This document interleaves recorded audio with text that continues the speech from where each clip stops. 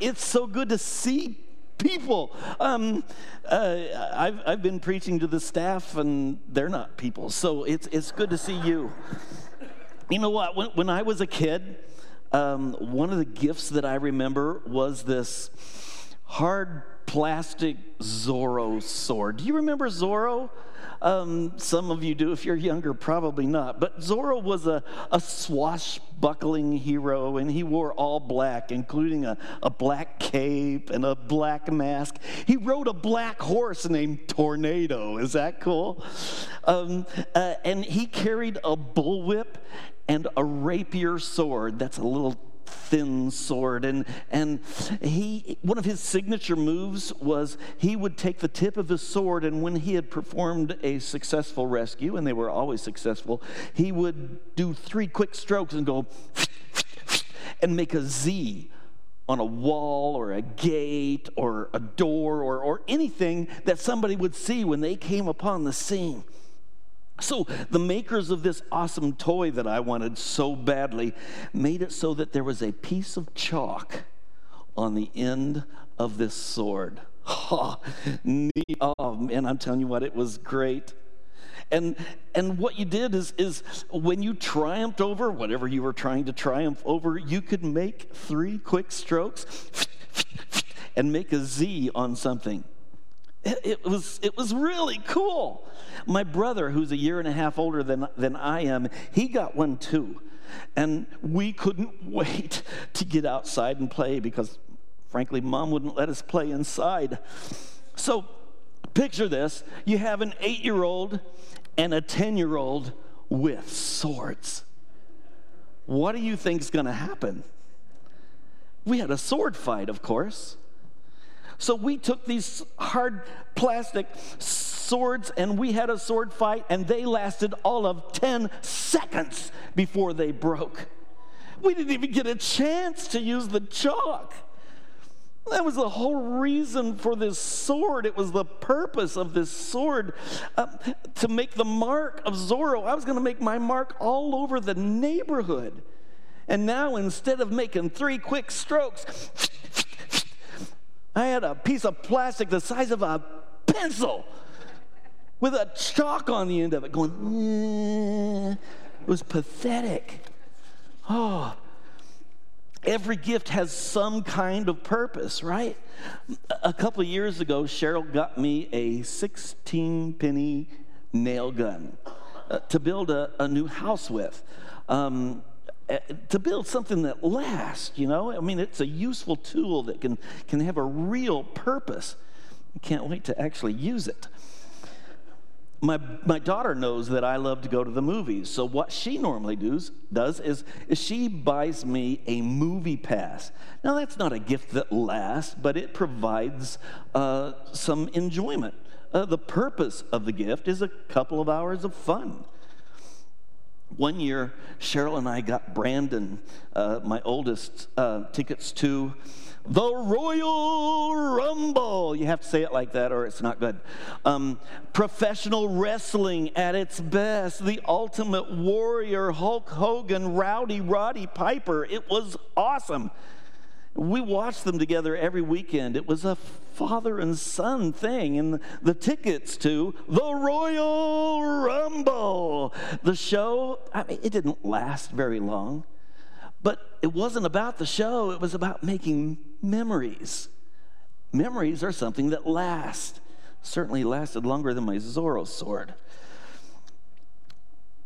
Last week we talked about the gift. Making sure that the gift was right, that the gift was authentic and not a copy of the real thing, not a counterfeit gift. Because if the gift was anything but authentic, we would still be lost. For kids, the purpose is normally just for enjoyment only, right? I mean, today, much of the time, it has to do with electronics of some type that keeps the child from ever talking to me again.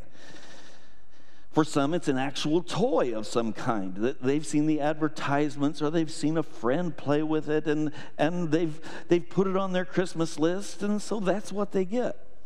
For adults, however, it's a little more difficult. You try to get them something useful, something that they need. And guys, that doesn't mean that you get your wife a thigh master because you think she needs to lose weight. If you're planning on doing that, please let your wife know so that she can get you a matching dog house for you to sleep in. Last year, Cheryl's mom and dad bought us an air fryer. How many of you have air fryers? Oh, I love my air fryer. We use this several times a week. It makes crispy French fries without any oil or mess. And for leftovers, oh, it's great for leftovers. Fried chicken tastes like you just fried it again. Even pizza gets that crispy crust. I love it. Sometimes it may seem like a boring gift, getting someone what they need. I mean, let's face it, a vacuum cleaner isn't exactly an exciting gift. But it can be quite thoughtful if that's what they need. Well, God, the ultimate gift giver, looked at us and saw what we needed. What we needed was a Savior. Now, most of the time when we talk about the Christmas story, we go to the book of Luke. After all, the book of Luke has the angel Gabriel who goes to Mary and says, "Hey, Mary, don't be afraid. You have found favor with God." Who doesn't want to hear that, right? And then it has the census and the long trek to Bethlehem and Mary riding on a donkey for 3 days. And ladies, how many of you want to do that when you're 9 months pregnant? Oh, and then how many stories can we write about the innkeeper? Sorry, there's no room in the inn, but you can stay out back in my barn. And then there's the shepherds and the angels, and they're on a hill all singing Kumbaya together. Glory to God in the highest, and on earth peace to men on whom his favor rests. Then the shepherds go to Bethlehem and they find the baby lying in the manger just like they were told. It's beautiful. It's wonderful. It's magical. It's miraculous. Personally, I like the Christmas story better in Matthew. It's grittier. It looks at the story from a different perspective, from Joseph's perspective. It's full of the human condition. The book of Matthew has the visit from the Magi, and Herod's scheme to kill the baby king. And then when the Magi go back home without telling Herod where to find the child, Herod just has every male child 2 years and younger killed, just to make sure he got the right one. He didn't. I wonder if the Magi would have done anything differently if they knew that so many children were going to be murdered. I don't know. But Joseph had to escape to Egypt just to keep Jesus alive. I told you, it's gritty, but I like it better.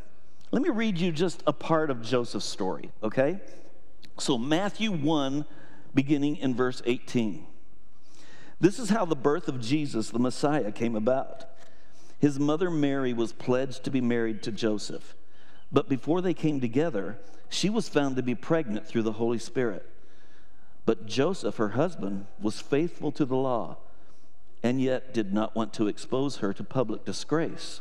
Nice guy. He hadn't mind to divorce her quietly. Okay, not so nice. But after he had considered this, an angel of the Lord appeared to him in a dream and said, "Joseph, son of David, do not be afraid to take Mary home as your wife, because what is conceived in her is from the Holy Spirit. She will give birth to a son, and you are to give him the name Jesus, because he will save his people from their sins." All this took place to fulfill what the Lord had said through the prophet. The virgin will conceive and give birth to a son, and they will call him Emmanuel, which means God with us. When Joseph woke up, he did what the angel of the Lord had commanded him and took Mary home as his wife. But he did not consummate their marriage until she gave birth to a son, and he gave him the name Jesus. Now there's 3 names given here in this short passage. You have Jesus, Messiah or Christ, and Emmanuel. The first thing that you need to know is that Christ is not Jesus' last name. When we say Jesus Christ, we are giving Jesus a title. Messiah in the Hebrew, or Christ in the Greek, means the anointed one. So that's Jesus, the anointed one.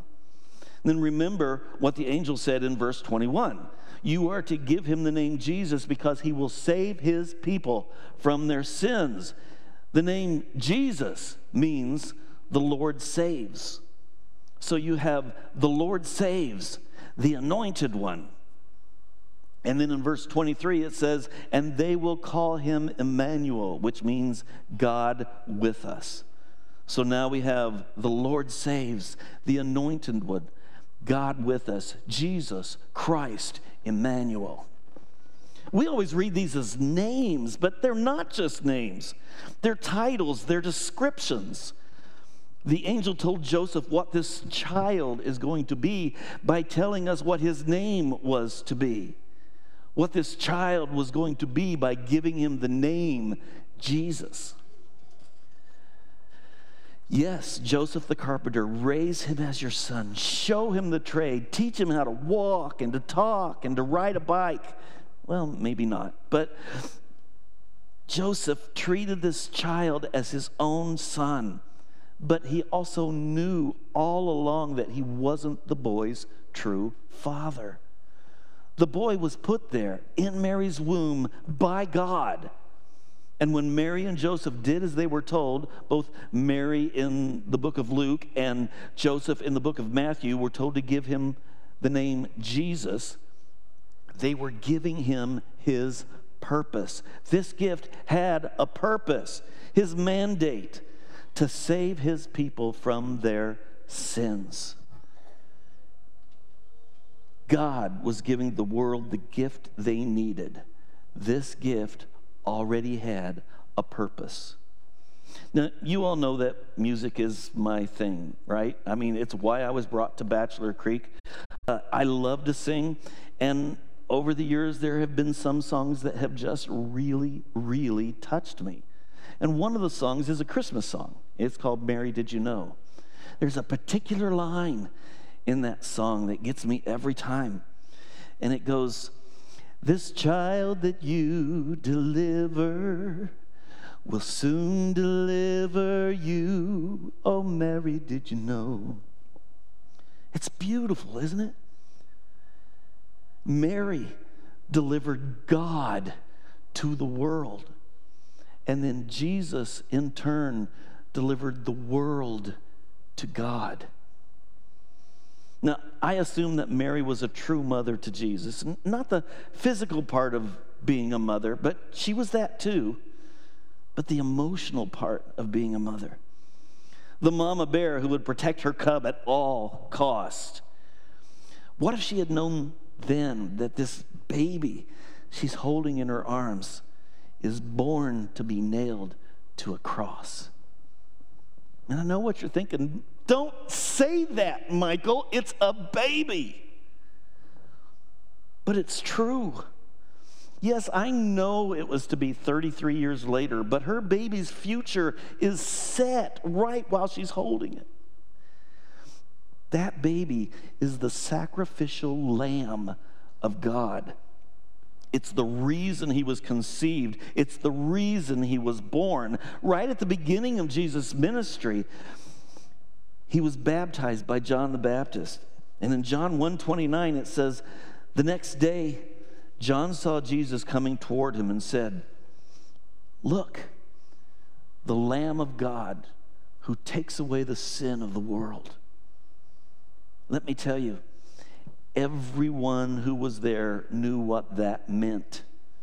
John wasn't referring to a cute little baby lamb to snuggle up to like the baby in the manger.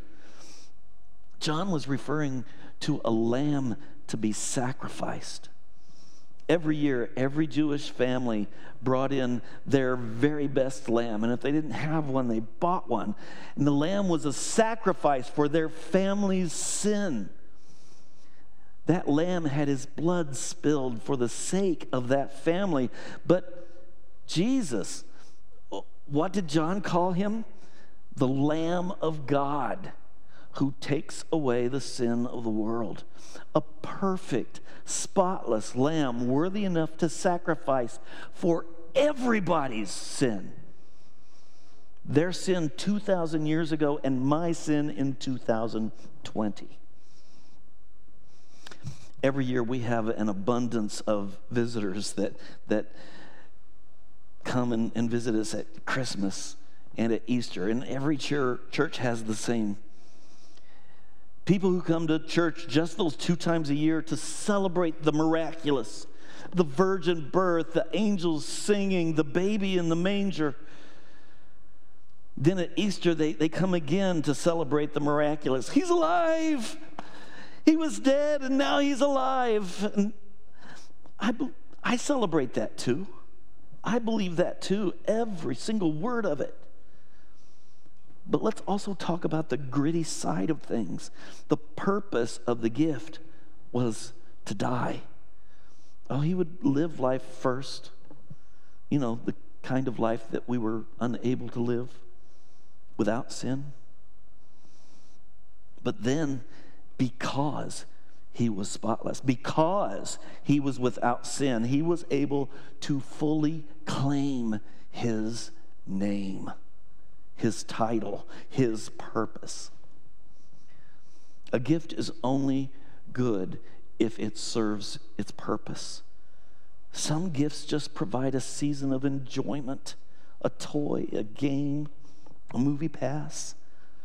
Some gifts are meant to last, like a tool to make life easier somehow, or a fond memory. The gift of Christmas, however, had a purpose that was made known before they ever saw the child itself. Though Mary and Joseph didn't really know then just what that meant. Only that this child was going to be very, very special. And as the gift grew and matured and came into his own, he knew what his name meant. He knew what his title called him to do. He knew what would be asked of him, and yet he knew his true Father. He knew the past, he knew the future, and yes, he knew you while they were nailing him to a cross. The miraculous part of Christmas didn't stop with the angels singing or the virgin birth or the baby in the manger. If we leave him there, it's like leaving the wrapping paper on a gift and just appreciating it, how pretty you made it, with ribbons and bows and a name tag. The miraculous part of Christmas still lies in his name. And you are to give him the name Jesus, because he will save his people from their sins. Let's pray. Heavenly Father, we thank you. Father, I thank you for Christmas. I thank you for a time that we celebrate the virgin birth, the miraculous happenings all around it, the angels singing, the visit from Gabriel, all those things. Father, I also know that gift, that child, that baby, that Jesus Christ, Emmanuel, had a purpose all along, and you showed it in his name. Emmanuel, God with us, you came to earth to love us, to show us what was possible, to show us how to live, to teach us a better way. Father, we thank you for just being able to come here today. To meet, to talk, to stand, to listen, to worship, to pray, to do all those things. And Father, I pray that you just guide us as a church. Help us remember this Christmas that things don't end with the baby in the manger. That's awful pretty. That there was a reason that you gave us that baby. That baby had to grow. That baby had to live. That baby had to die. And then that baby had to live again. Wow, what you've given us. A gift with a purpose. You love us so much. We just want to tell you how we love you. Let our worship tell you this morning. It's in Jesus' name we pray. Amen.